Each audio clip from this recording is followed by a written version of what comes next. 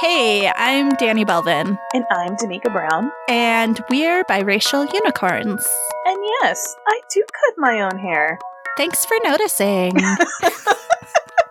I don't know what the world's gonna be like when this comes out, but girl, the people cutting their own hair, it's giving me life. I'm sorry. It shouldn't. I didn't know you were so mean. Apparently I am. But some of them are successes. You're assuming that I'm taking pleasure in all the ones of girls who are growing out bangs this year. It's so messed up. I'm so sorry. I find it like personally offensive when I see bad bangs, because bangs are such a part of who I am. They are. You must be a pro at cutting your own, because you cut your own hair, right? I do. Yeah, I do. Yeah. I think I wouldn't say I'm a pro, but it's like a very simple cut. I have pretty agreeable hair. So. Not too bad. When you cut your hair super short ages ago, did you just grab it, snip it, and went on your way? Or did you go get it professionally done? I definitely had it professionally done. I've cut my hair short in my adulthood 1, 2, 3, 4 times. And those are like the 4 professional haircuts I've had in my adulthood, because otherwise I just grow my hair long, trim the ends. That's wise. You know what? I guess for me, I don't understand, and this is not good of me. There's so much like resources out there on how to do like basic. If you're like desperate and you just need a little trim up, especially maybe it might be a little more complicated for guys because you guys want fades and you need layering, but just getting your ends, or how to do bangs without butchering them. There's so much, but maybe that should prove to people you need to treat professionals with dignity and respect, because it's not that easy. It's true. I think the problem with bangs, and probably the problem with a lot of haircuts, and why it's good to leave it to the professionals, is people don't realize you can't just like look at a picture and you're like, that is the hair I want. Or, like, you know, and I feel like bangs are the easiest for those of us who just have like straight hair without any curl to it. There's not a whole lot to worry about. But if you have like the slightest wave to your hair, you better know what you're getting into. Girl, phone a friend. You need to reach out. I have never had bangs, and I do faux bangs. I'll do all the tricks I can with my hair to achieve the illusion of bangs. But no, I know what I'm messing with. I can't risk it. It's not worth it. It's a commitment, too. But I mean, I guess right now, may as well make that commitment and let it grow out. Now's the time if you want to see if that hair color suits your pigmentation, go for it. You think you can pull off dreads? Why not? Like, it's a free-for-all. It's a free-for-all. I support you. Just pictures or it didn't happen. I love it. So. That's hilarious. Oh my goodness. Well, I'm glad we had that kind of nice light opening, because we're going to get into something a little something meatier today. It was actually a request or a suggestion. Yes, via Instagram from Juliet. Yes. So thanks, Juliet. Yeah, she suggested that we watch a documentary by PBS, which is amazing. It's actually based upon a book written by Dr. Monique W. Morris, called Push Out: The Criminalization of Black Girls in Schools. Yes. We did something a little different with this request, because PBS is awesome. Yes. PBS, turns out, is only available in the U.S. Yes. You all would be really shocked. I think people think like the internet is the internet and it's available everywhere. You guys, there's a lot of things that they block me. It's a personal attack. And so I've tried to go around it. I won't say how. I have tried, and it doesn't work out that way. So we had Danny watch the movie on Awesome PBS, and I have purchased her book. I have not finished it, which is really great because once again, getting things mailed over here is a bit complicated at the time. But I've also watched some amazing commentary, some interviews, some TED Talks, and so we are going to do our best. And I don't know if you will really review a documentary. How would you, reflect on it? I think we called our last thing a review. And it was a docuseries, so I guess we that's could call true. it a review. Yeah. Review/discussion. Yes, I like that. I think that fits it perfectly. So yeah, the basis of this documentary and this book and these talks are very much what it sounds like. It's about the place that Black girls occupy in schools, in public education settings in the US in particular, and how it is in many ways a system set up to fail these girls, criminalizes them, pushes them out. It's not necessarily a happy topic, but I would say that the documentary itself, while it deals with a lot of really difficult, hard things, there's also a lot of empowerment within it. I agree. It has a similar tone when we were discussing healing generational trauma, to where it is not an easy topic, but there's so much victory in discussing it. And there is a lot to celebrate on the work that has been done. And I was just remarking to Danny with both the movie and the book, just having so many women of color professionally being able to come out and speak on this, that research is on the way. It is being done. People are getting this information out here. I find that really empowering. Solutions are being put into practice. That part I find so encouraging. So there is kind of that balance of, you don't get to enjoy the victory of people saying, yes, this is indeed out here, but we're coming out here addressing it and working hard for women of color, if you don't first acknowledge and really kind of soak into what's actually really happening, getting down to these heart root issues. So you have to do the work.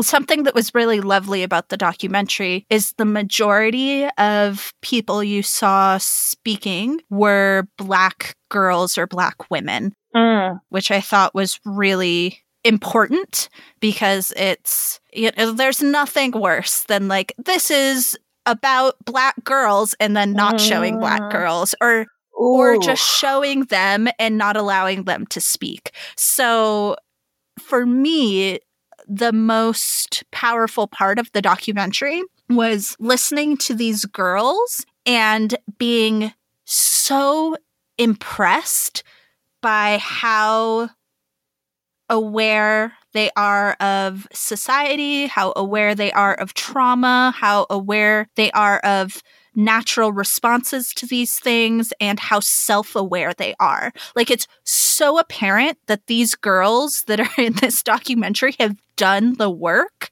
Yep. And we talk about that a lot, our striving to do the work and our hope that everyone is out there doing the work. But these girls have done it, and it is apparent and it is inspiring. And I'm just I can't believe you're a 12-year-old talking about this stuff. I am so impressed. There were girls ranging from 12 to 19 in the documentary, and they were all amazing. Oh, that's so good. Well, another kind of takeaway from this, and I know this is it's not quite off topic. We did an episode, and I suggest you about how to be an ally. And I think something that Danny just said kind of sparked something in me of letting these young Black girls talk. And I think for anyone who wants to be an ally, or what we've kind of changed to a co-conspirator, this is how you do it. Within this documentary, letting the voice of the thing you're actually trying to bring up, letting the person let that topic be the driving force, letting them tell their own stories, their accounts, what they want to see change. I thought if someone who wants to go out there, make movies, make documentaries, write books, articles, have open forums, and you're not a person of color, but you feel very passionate about it, just letting you know, this is probably a really good resource. You should really go for it and see how how this was made. Yes. Probably a large part of that is the fact that, you know, the author herself, she's a Black woman. So I think there's a lot of power she sees in creating that space for girls to share their own stories. And some of these girls had very tragic stories to share and had been through some really hard things. And once again, I just found it inspiring that they were able to work with organizations and with mentors and people who supported them enough that they were able to get to a place where they could process the things that have happened, they could process the system in which they were in, and they could not only just move forward, but also like thrive, which I think is really great. The bulk of it, I feel like, though, was about educating about the issues that Black girls face, right? Like, and there are several issues that we could talk about within it. There's, you know, the fact, and we've talked about this before, just like the perception of Black girls, and by extension, to a certain extent, brown girls, as being angry, as physically going through puberty earlier than their white counterparts, by going up against this idea of a good girl is like a white girl who doesn't have sex, right? And so like finding themselves having to push against that, and like, what makes a good girl, what makes a bad girl, why am I by default in this bad girl category even when I've done nothing wrong?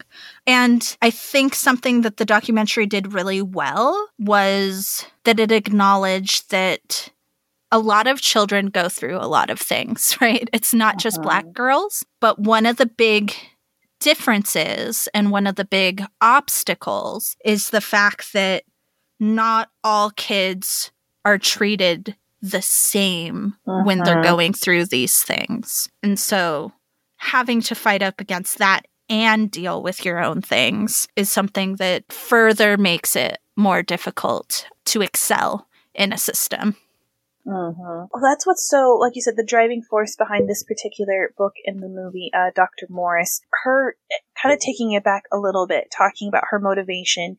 Within her book, she talks about talking about tragic stories. She unapologetically tells these stories in a way that is still cuts you to your heart.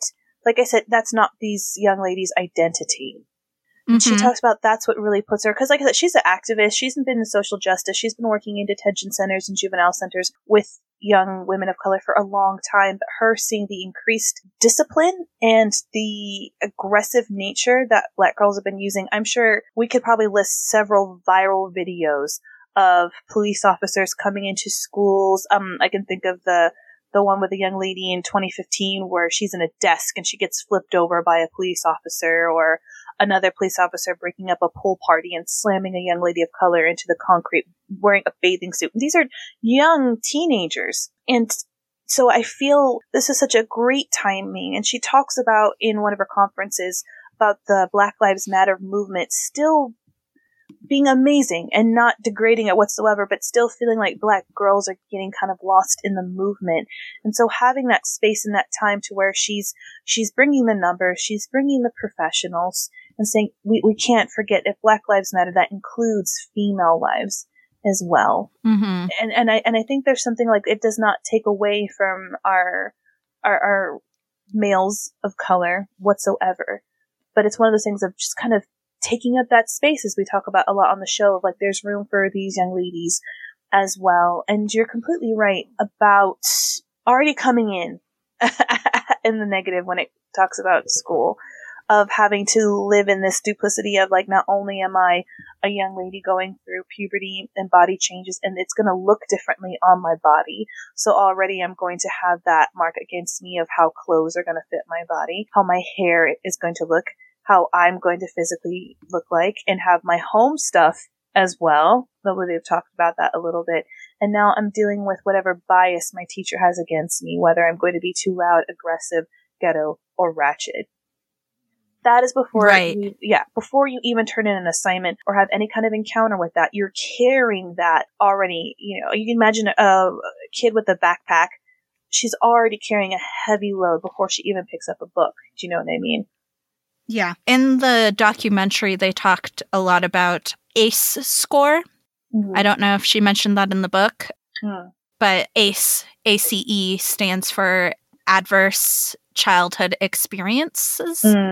And so it's like a very simple questionnaire. It's 10 questions. And your ACE score is how many of those questions you can say yes to. And it deals with violence, abuse, neglect, witnessing those things, family members who have, mental health issues or addiction issues or have been incarcerated, or also instability due to parental separation or other things. So it's a very simple questionnaire. And a lot of people, so it's like first introduced in the early 90s. And a lot of people, they're very common, like 61% of adults surveyed across the country had at least like 1 point on the scale. And 1 in 6 had experienced 4 or more.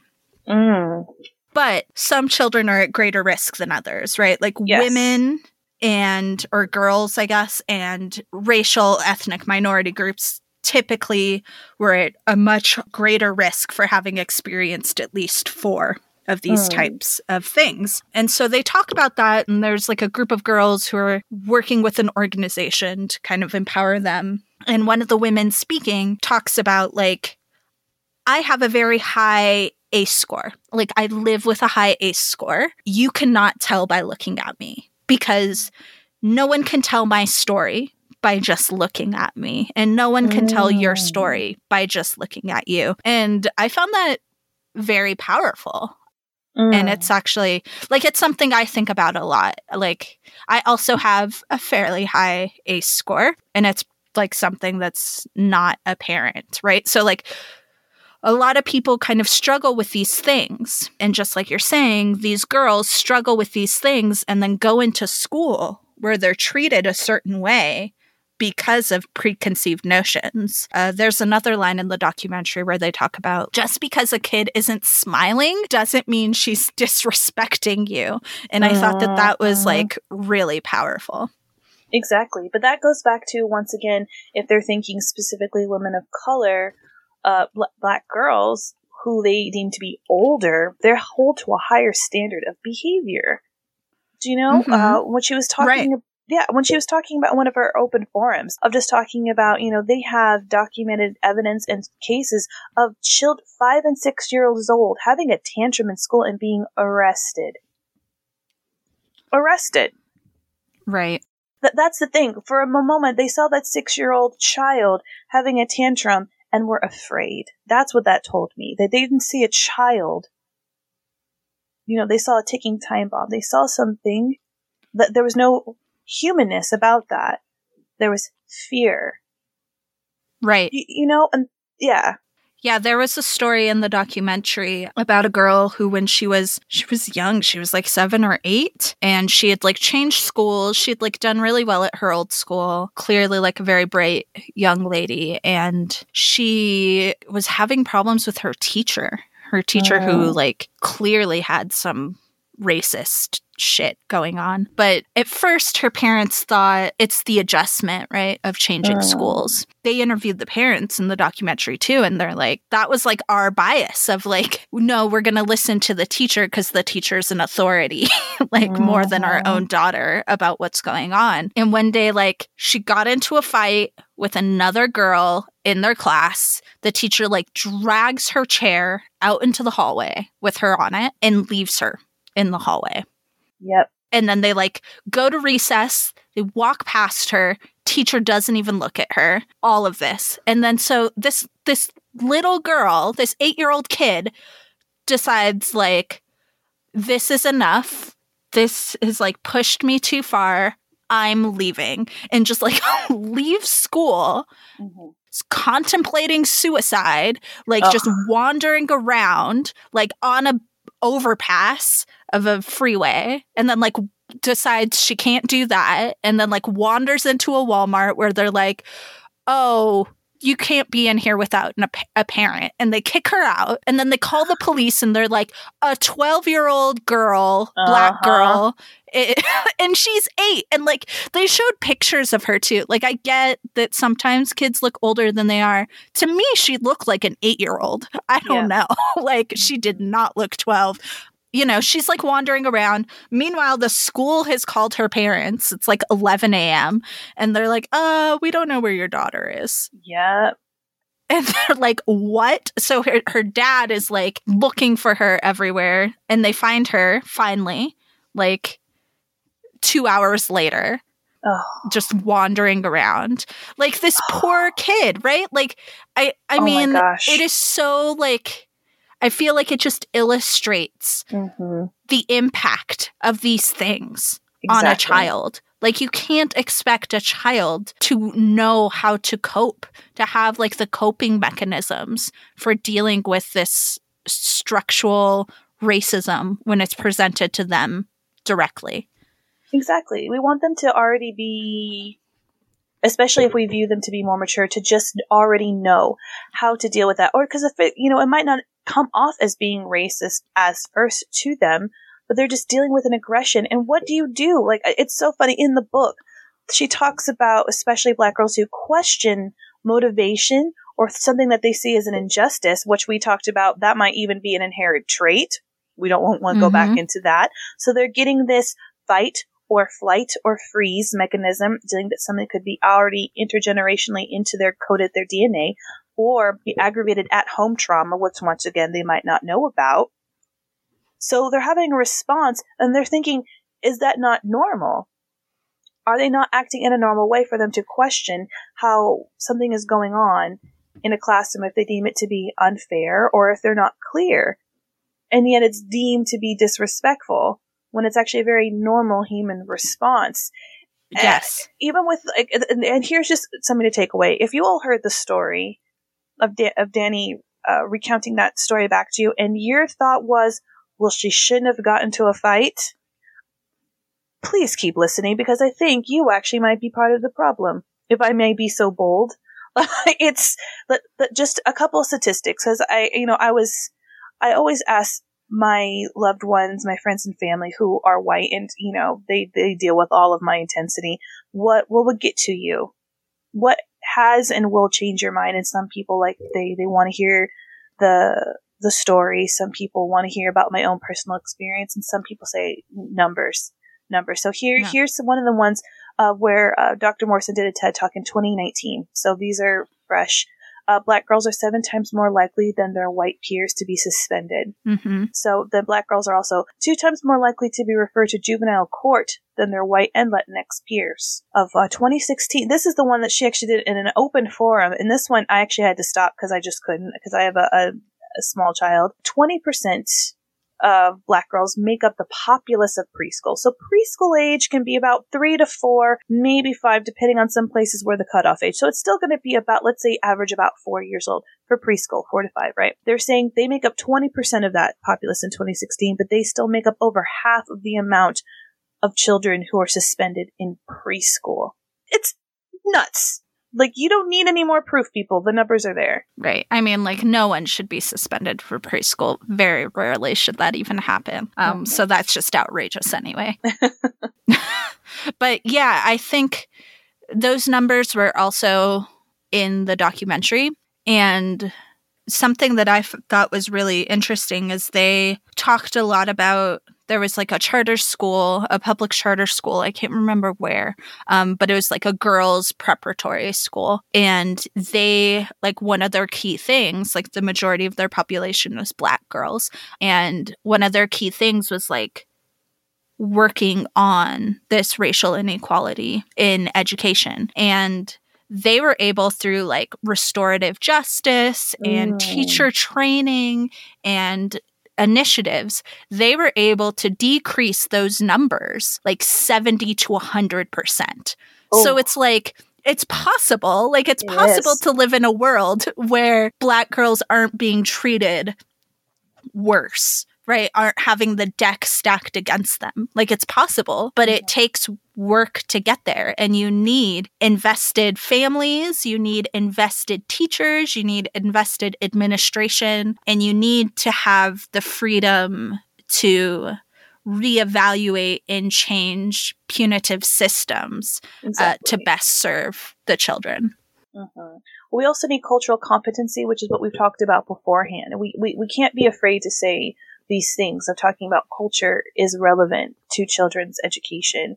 Dr. Morse is talking about education being freedom work, to being able to release and allow these young ladies to be able to flourish, and really putting back the emphasis of the importance of education, shaping a person's intellect and be able to break them free of a lot of the bondage of things that society could possibly put them into, especially, like you said, of the high A score young ladies, of just seeing how education breaks those chains. And I think it was one of those things of when asking people, how are we going to participate in being a chain breaker?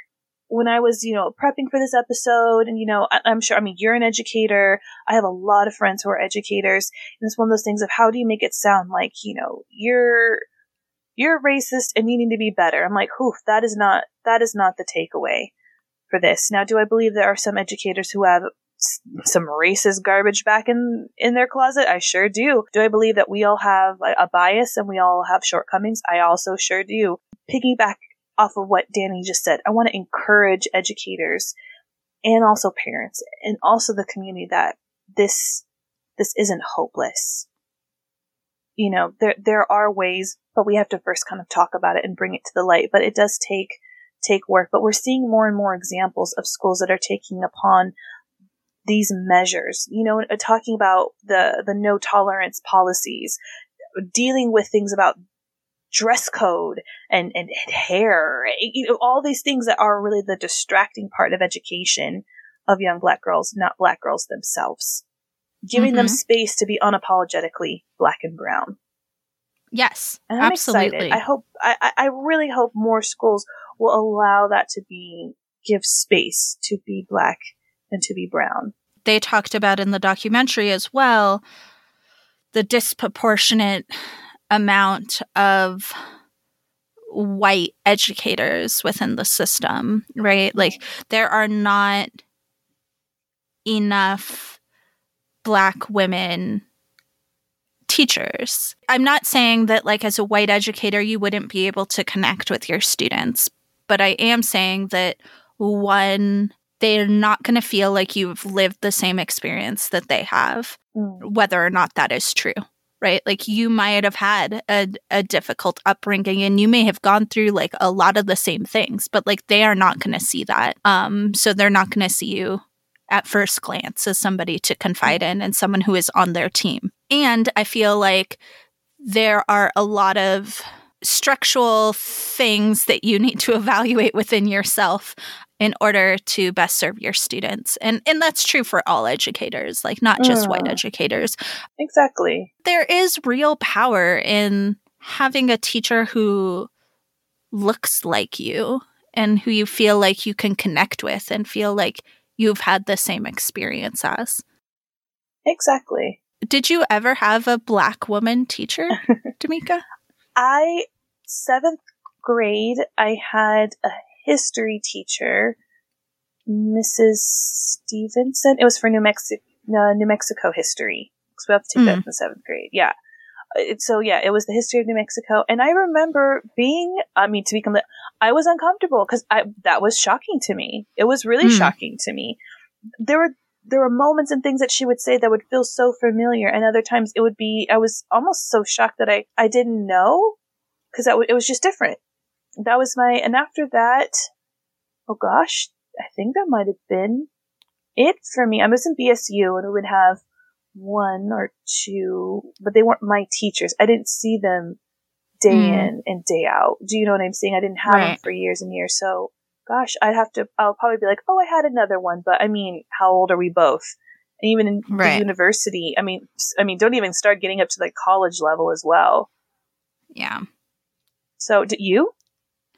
Well, as a like a Black woman teacher. My 3rd grade teacher was a Black woman, Mrs. Hooks. She was like my first person of color who was a teacher, and she was awesome. She was loving and great. Like, I have lots of fond memories of 3rd grade, I guess.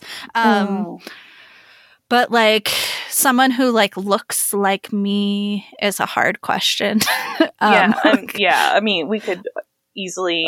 That's like a whole thing to unpack, I suppose. But I didn't have any like Latino Chicano teachers until middle school, and there, like pretty much the majority of my teachers were, and that's because I went to a predominantly Latino Chicano school where it was like 90% of the population, the student population was, and probably like half of the faculty was. So it was actually a lot, but there was like a lot of power in that, I think. And like, as far as we talk a lot about on the show, like being seen, right? Mm-hmm. And like, I remember I had one teacher in particular who really made me feel seen and like, you know, like accepted me for who I was as like a Chicana who was also mixed race and who was also like into like a variety of things that weren't necessarily seen as like Chicano things, I guess. Mr. Vallejos, he was my math and science teacher in 6th grade, and he was great. And he like knew I was really good at math and had me working out of a 9th grade math book on my own in class as a way to like support me and have me like do things that were challenging. So that was cool.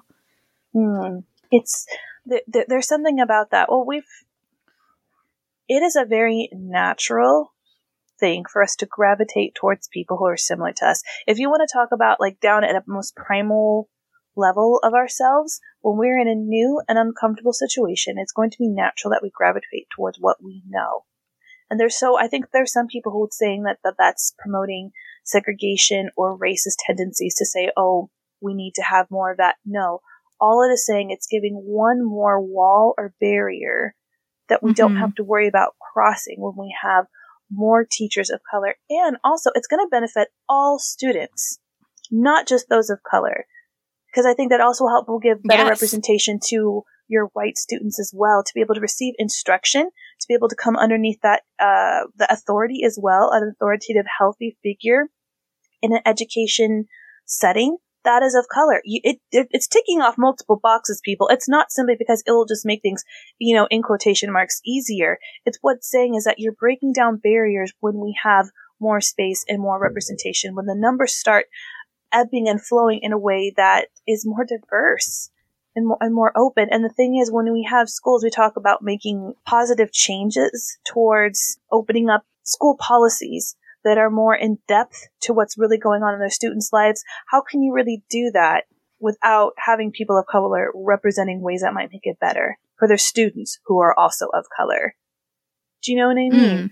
It's like starting at the top, really. So we have this amazing doctor who wrote this book, who's giving out psychology, who is including other people of color, who are trying to make it inclusive to where it's making everyone, lifting up everyone else. Does that make sense? And they're coming from a place of, I don't know in the documentary if Dr. Morris brought up her own life experiences, but that's what she's bringing to the table. Her own ACE score, basically, of what she's had to go through. And then in turn, using that. There's something incredibly powerful. Once again, we go back to people sharing their stories of the face of the people who they're trying to fight for. Of course, I want to sit here and be like, you know, Black girls are being mistreated. Here are the numbers. Here's everything else. But what we're really trying to home through is that there's a humanization issue here that's happening at the most base level. You know, we can throw a lot of big words and terminology at you, but at the base level, we are dehumanizing and taking the innocence and the childness away from young ladies, specifically Black girls, but also brown girls as well. We need to restore them and allow them to be children, restore them and allow them to be Black, and care about them and draw them in, which is the opposite of push out. Because the further we push them away, because that's the thing. That's the whole thing. That's why it's called push out. When you're being punished, get put off. I mean, honestly, that was the worst part for me whenever I was being punished, is that having that closed off, having that door closed, you know, getting any kind of silent treatment, or knowing my parents were disappointed in me, and having that barrier in that wall, instead of having them in and fixing in those problems. Hey, let's actually fix the problem. You got into a fight. Hey, let's heal that relationship. Hey, you got an issue with the teacher. Let's fix and mend that bond. Let's put that together so it doesn't stop your education. They push you out and suspend you, and they pull you away. Does that mean, and they set you apart? And in this time of isolation, you know, like I said, we don't know when this is coming out, but a lot of us are in isolation right now and maybe struggling. Do you think that's what would be best for a child in a punishment situation, to be able to sit and dwell and feel otherized at home? Right. I mean, I was not in a lot of trouble at school for the most part, but in high school, I got in trouble mainly for truancy, and I found it so baffling that the punishment, like, I had to go to court for truancy, and like the punishment was always like suspension. Like, how is that? Like, clearly stuff is going on where I don't want to be at school, and so you're going to punish me by telling me I can't come back to school? Like, I don't, like, how is that restorative at all? And how is that making it so a kid would want to go to school? Exactly. So it's not only like the problem of isolation, but it's also the problem of like, you're not really wanted here anyway, so don't be here. You know? Exactly. I mean, it was actually my best friend. I asked him about his sister, who I knew, who was a beautiful woman of color, and asked about her time in school. And she had stories, and she talked about her own experience of truancy and having to go to court as well, and how the group that was discovered were white and Latinx, but she got 50 hours of community service while everyone else got 20. And the judge said he just didn't feel like she was mournful enough. She didn't cry enough. She wasn't upset enough. And so she got 50 hours. And I mean, that's not the only thing as well. And I'm just hearing about, I remember watching her. She was a senior when I was a freshman. And, you know, I was quite a quiet kid, but just watching her own experience, and then, you know, asking through her brother just what, in a deeper level of what that was like. And I think sometimes we think, oh, that's horrible, out into the world. But ask people, ask them the question. You know, if be prepared for the answer. But yeah, no, but that for real, like, brings up things for me too. Like, as a girl who ran with a lot of white kids, and now I'm thinking, like, I wasn't in a lot of trouble, but I got in trouble occasionally. And I'm thinking back to elementary school, and it's like, who are the kids that get sent to the office? Like, of the group of us who were doing something wrong, it was like always two, and it would always be me as one of the two. Like, and why me? Because I was the person of color. I was the girl. Like, it's tokenization, right? Exactly. And it works for both ways. And I guess kind of want to maybe touch on this, maybe slightly see how you're feeling about it. Is, so why for mixed unicorn people, why would we kind of bring this up? Because as we talked about, like, what would be the spin for us? I don't know if you've experienced that. So for me personally, I have had a few. I've gotten into a couple of fights in middle school, and I definitely got a much harsher punishment, especially when the fights were brought onto me. I remember one time, like, I was actually jumped, and I'm the one who got in trouble for it. It was very, and once again, it's kind of like what you said, having that lens of being drawn back. I just thought I was a bad kid, and then you look back, you're like, oh, actually, no, I was a goody two shoes. I was a good kid, or at least for me, I was a complete square. I'm still a square, but looking back on that, being like, oh, that's why. But being a mixed person, there's another layer. There's another stone in the backpack. There's a little extra weight. Not saying it's worse than, I'm just saying it's different, of to where, like, for some of us who might be on the lighter side of that, of becoming the token, of being like, oh no, well that, you know, well, you're not that kind of Black person. You're not that loud because you don't particularly look like that. Or why can't you be more like that person of color who is more acceptable or more agreeable? There's the otherism, the tokenism, or if you happen to be on the darker side, not quite understanding, or not being treated, or being lumped up when you don't necessarily feel like part of the community. There are multiple complexities when you start mixing in people who are mixed and have different backgrounds and different upbringings and things of that nature. So you talked about the same thing of like with the ACE score. You might not necessarily look like someone who might have one, but you just never know. Or for me, I had a lot of fear because I would see how other Black students were treated. And so you would try to distance yourself from that and have that kind of discrimination of like, I don't want to be like that because I see how people who look like that get treated and I don't want that. Or having the bitterness or brokenness of being like, I don't want to deal with any of that and have issues with your identity and having to do with those cross sections. Because in the book, they talk about having to deal with being a woman and a woman of color and how those identities, how they intersect and how to deal with that. But then you kind of add another cross section of also being mixed with something else. So it's interesting. So I thought from a mixed perspective of kind of reading this material and still being absolutely heartbroken, been like, well, Damika, on some aspects, you are still kind of more of an ally than a Black girl. Do you still consider yourself into that category? Even though you've had similar experiences, you've also still had some privileges as well. So if you're a mixed person, you're reading the book, kind of ask yourself some of those hard questions of where do you lie on? How can you use your privileges? How are you identifying? How do you work through your own cross sections? It's a mind job, but it's worth it. I agree with everything that you said. And as with everything, being mixed just complicates it further, and complicates doesn't mean it makes it worse for us. Yeah. But it just makes it a different thing to deal with. And I think ultimately, as someone who is not Black at all, there's a lot that I can identify with within this documentary. But I think the heart of it deals a lot with what, in my opinion, makes it a unique struggle for Black girls, which is more extreme in many ways than what I face as a brown girl, and that I face as a mixed brown girl is not as far to the extreme as what I see has been the experience for a lot of the Black girls in this documentary itself. And so considering, of course, exactly, like, what is it that I can do to be an ally in this, and not just an ally, but a co-conspirator in this, in dismantling the system. And it's certainly something I've been aware of and have thought of for a long time as somebody who works in education, and does definitely impact my behaviors. It impacts my approach to discipline as more of a restorative justice model, and also impacts my curriculum and the things that I teach and I talk about within the classroom. And I think that those are good steps in the right direction, but also recognizing that it's like, I can't dismantle the system and solve all the things on my own. Nope.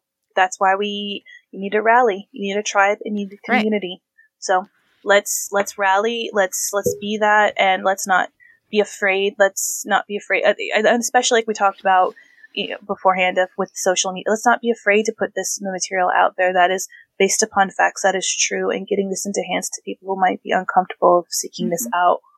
But it needs to, because that's how you create a louder voice.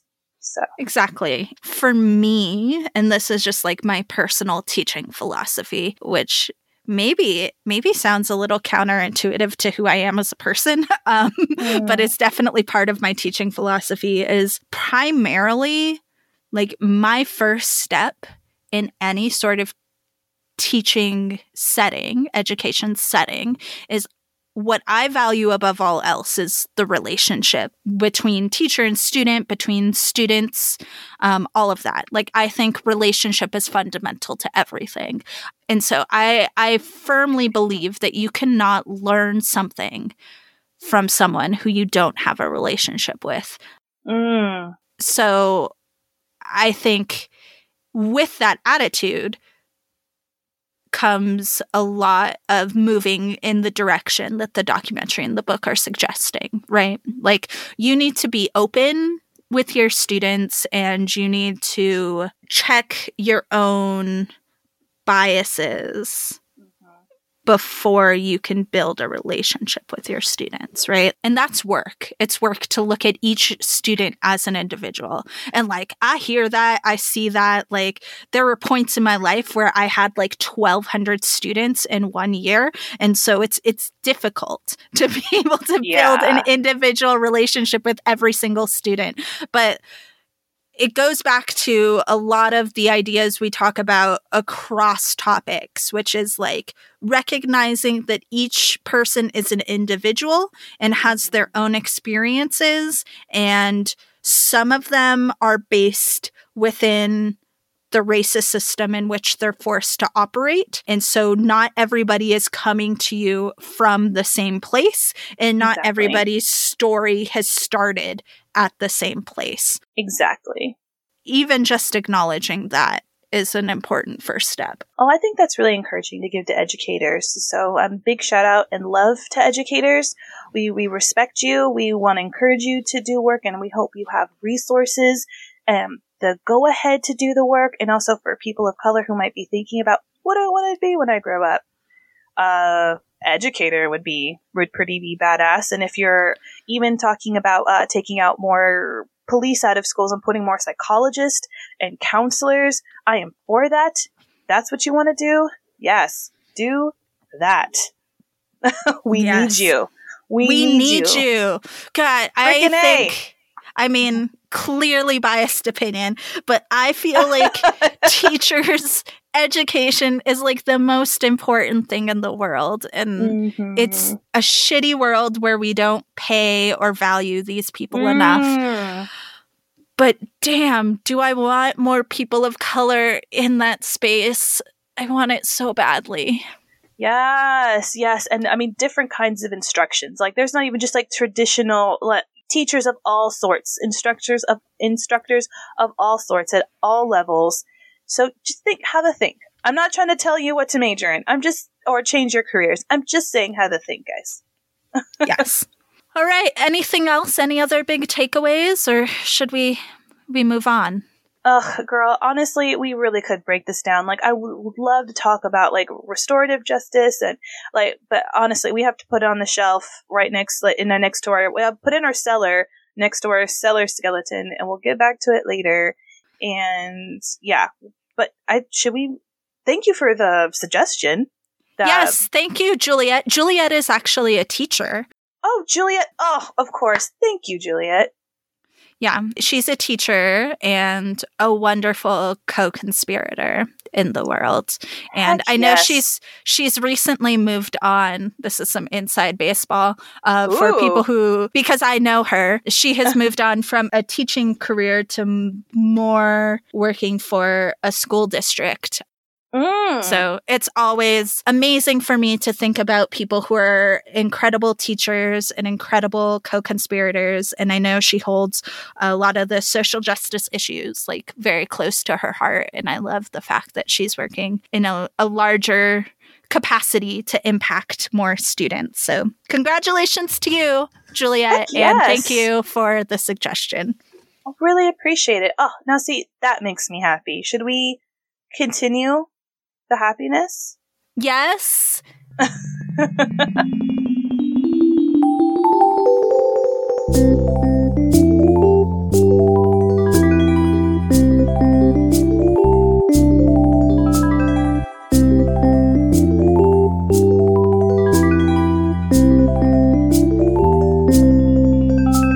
Damika, what is your happy place?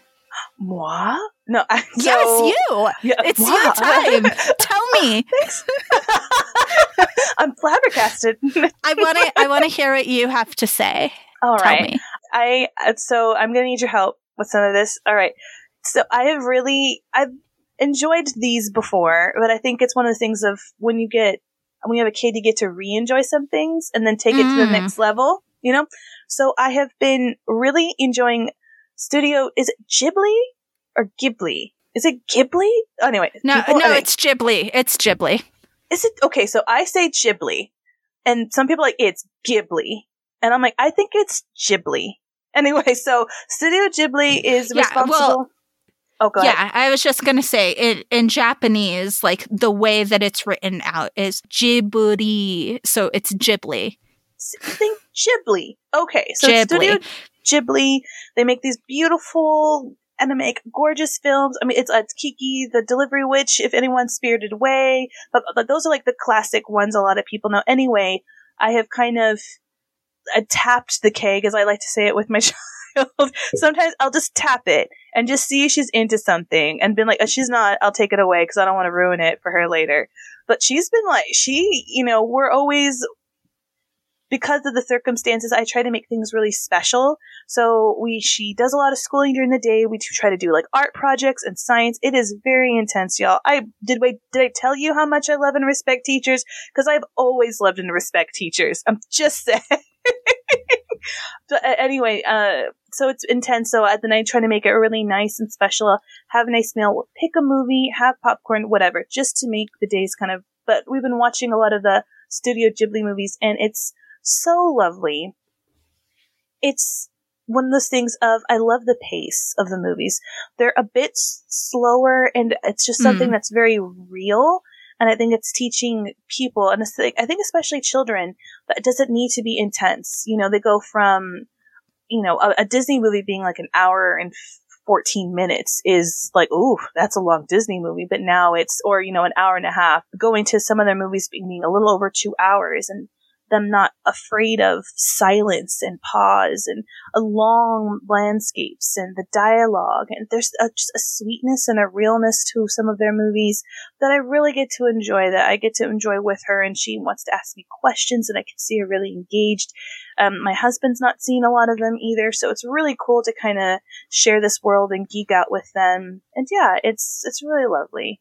Yeah. I mean, as you could have already guessed, I'm sure, I love the Studio Ghibli movies. My husband and we stopped. I don't know why we stopped, but we were going through all of them in order of release for a while.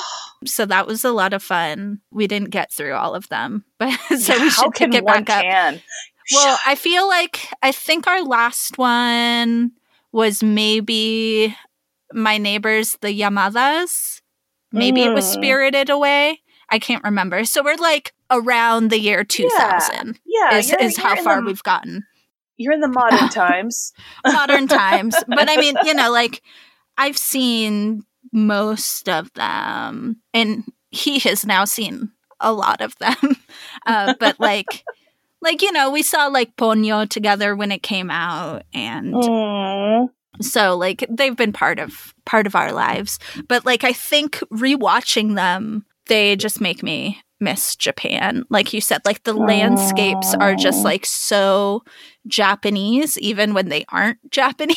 Like it's just like I'm like, it just feels like Japan. Do you have a favorite? Oh, girl, that is really hard, because there's some that I like the look of them.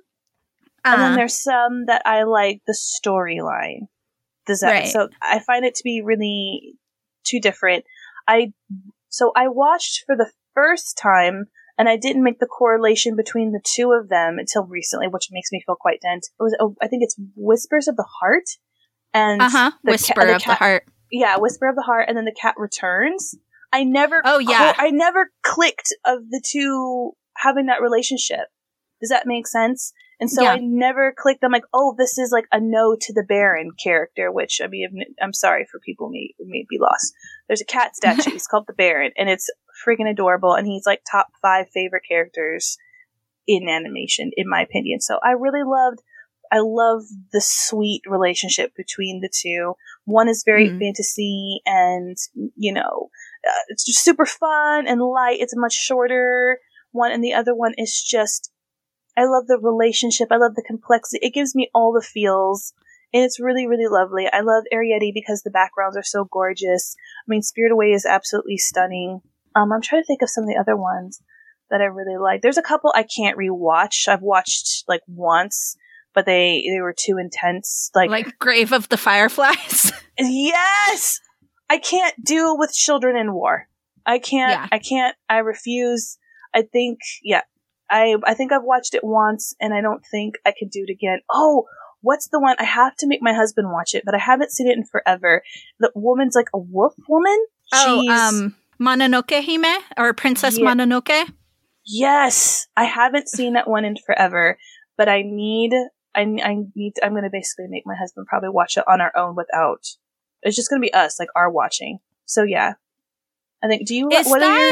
Was that the one?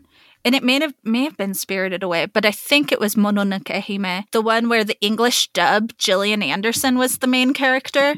Ooh, that might be it, because I don't think Spirited Away was that. I don't think that was. No, I don't know. I should probably look that up. Yeah, I just remember there was one of them, I think it was Princess Mononoke, where Gillian Anderson played a voice, because I remember it had a theatrical release in the US, and I went to go see it because I was like super into anime, and I was like, wait, that's Gillian Anderson. I remember being very excited, like 14-year-old me. But I haven't watched that one in particular, but I think I need to. I think it's a little bit more intense than most of them, but it's so beautiful. Like, you just want to look at it. You just want to screenshot so many of these and just marvel at the feel. There's, in one of the ones, you're just like, I want to go to that place, even though it's obviously an animated place. But you just, you know what that place feels like in the, they use light and shadow and play with sunset, like sun through trees a lot. And you just appreciate that. And I think it helps you with the immersion of being in that world. And I love it. I'm such a sucker for it. So it's been really fun to do that and kind of blow the dust on some of these classics. So, yep. Well, what is your favorite? Sorry, I didn't ask. Oh, I mean, I love a lot of them, like you said, for different reasons. But I feel like very basic with my favorites, because I will always like hold a deep place in my heart for Kiki's Delivery Service. I know, right? Because it was the first one I ever saw. I think when I was a kid. A lot of people saw. Yeah, like I remember watching it when I was a kid with my sister. And so like I love Kiki, I love Gigi. Yes. But I also very much love Totoro. Like my neighbor Totoro.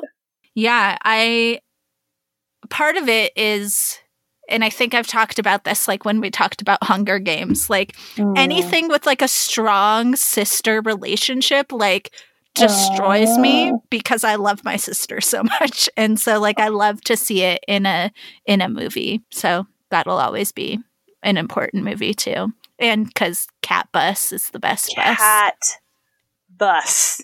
Girl, cat. I'm telling you, there's like another D'Amica out in an alternative universe who gets frivolous tattoos for whatever. And there's an alternative D'Amica that has a cat bus tattooed somewhere that she'll never tell. Yeah. I mean, I would in a heartbeat get Neko Bus like tattooed somewhere on me. I would be so into it. It'd be so good. It'd be so good, wouldn't it? And you just like, if people who would appreciate it, you would have been like, yeah, we's cool. We can kick it. Yeah. Just that smile. Yes. So it's like that Cheshire goodness right there, but it's just so good. So good. Yeah. What is making you happy? Since I almost made my happy place your happy. I know. I felt like I already talked about my happy place. I'm so sorry. You can cut some of this if you just cut around it. No. Because like this brought me a lot of joy. I love it all. I was gonna say my happy place is knitting. Nice. Even in the summer. I mean, like here's the thing with my knitting is it just like comes and goes. I taught myself to knit when I was like 18, I think. Yeah, like somewhere early college, I taught myself to knit. And then it's like, I was a very serious knitter for a while. And then like, I don't know, past 10 years or so, it's like in and out. So right now it's in, and I've been into knitting socks to be worn at a much later date. So see, now's the time to do it though. I'm the sucker that always starts to knit and crochet in the winter where I'm like, Right. I'm cold now. Yeah. I have this giant knit blanket that I made. It's like a king-size knit blanket that took forever and is so cool. But it's also like, even though it's knit, it's like lighter weight than like a duvet, right? So it's like the late spring, early summer blanket for the bed. So I think that also helps. I don't know if that like inspired the knit. I think it was like I had started knitting again and then was like, oh yeah, it's time for the knit blanket. So that's been around for a while and inspires me to continue to keep knitting. Nice. Well, are you going to take a photo and show us? I can take a photo and post it. Yeah. Learning to knit was one of the most frustrating experiences of my life. Really? I would imagine you picking it up crazy quickly. Right? Like, I feel like I tend to be, I know that sounds really arrogant, but like I tend to pick up those sorts of things. I tend to pick up like those sorts of things pretty easily, but I did not pick up knitting very easily. There was a lot of swearing and a lot of throwing shit that went along with learning to knit. Throwing needles. But now I find knitting like meditative. Like it's like meditation because I can just like clear my mind, not think about anything and knit. So it's nice. Ooh, you've reached that level of knitdom to where you can go on autopilot. Yes. Oh, so good. So good. Okay. Do you know how to crochet as well? Are you a strict knitter? I only know like the basics of crochet. And it's only for finishing knitting projects, really. Like I've never like just crocheted a thing. But I've done crochet things like in order to like do an edge on a blanket or, you know, those sorts of things. But I did learn to crochet as a child. I learned how to crochet before I knew how to knit. My neighbor, when I was a kid, was a grandma and she loved crocheting. And she used to babysit me. And so she taught me how to crochet. Nice. That is adorable. I love it. Learn both skills. They're great. Yeah. I mean, and you can knit while you watch some Studio Ghibli. Yeah, I was just about to say, yep, do it. It's a date. It's great. Yes. All right, friends, we should wrap this up. So if you have some thoughts or feelings about Push Out, let us know. Or if you have a movie or a book or a TED Talk or anything that you think we should watch or read or be aware of and talk about on the show, you should let us know. You can write us an email, biracialunicorns@gmail.com. You can reach us on social media. We're on Instagram and Facebook @biracialunicorns, and we're on Twitter @biracialmagic. We want to give a massive shout out to our great supporters. It's going to be So Smith Photography that's taken some great photos for us, Deli Pop Art that's made our gorgeous logo, and also Joseph Scott who's made our really great intro and outro music. Go follow them, support them, give them so much love. Tell them we said hello. And while we're talking about following and supporting, make sure that you're subscribed. Subscribe to the show so you don't miss any of our new episodes. And if you're feeling extra supportive, just drop us a review wherever it is that you do listen. We would really appreciate the support, and let your friends know that they should listen to us as well. All right. Well, we will be back next week with a mini-sode, and in 2 weeks with another full episode. Oh, I hope you can hang on till then. I hope so. Hang in there, unicorns. All right. Peace out.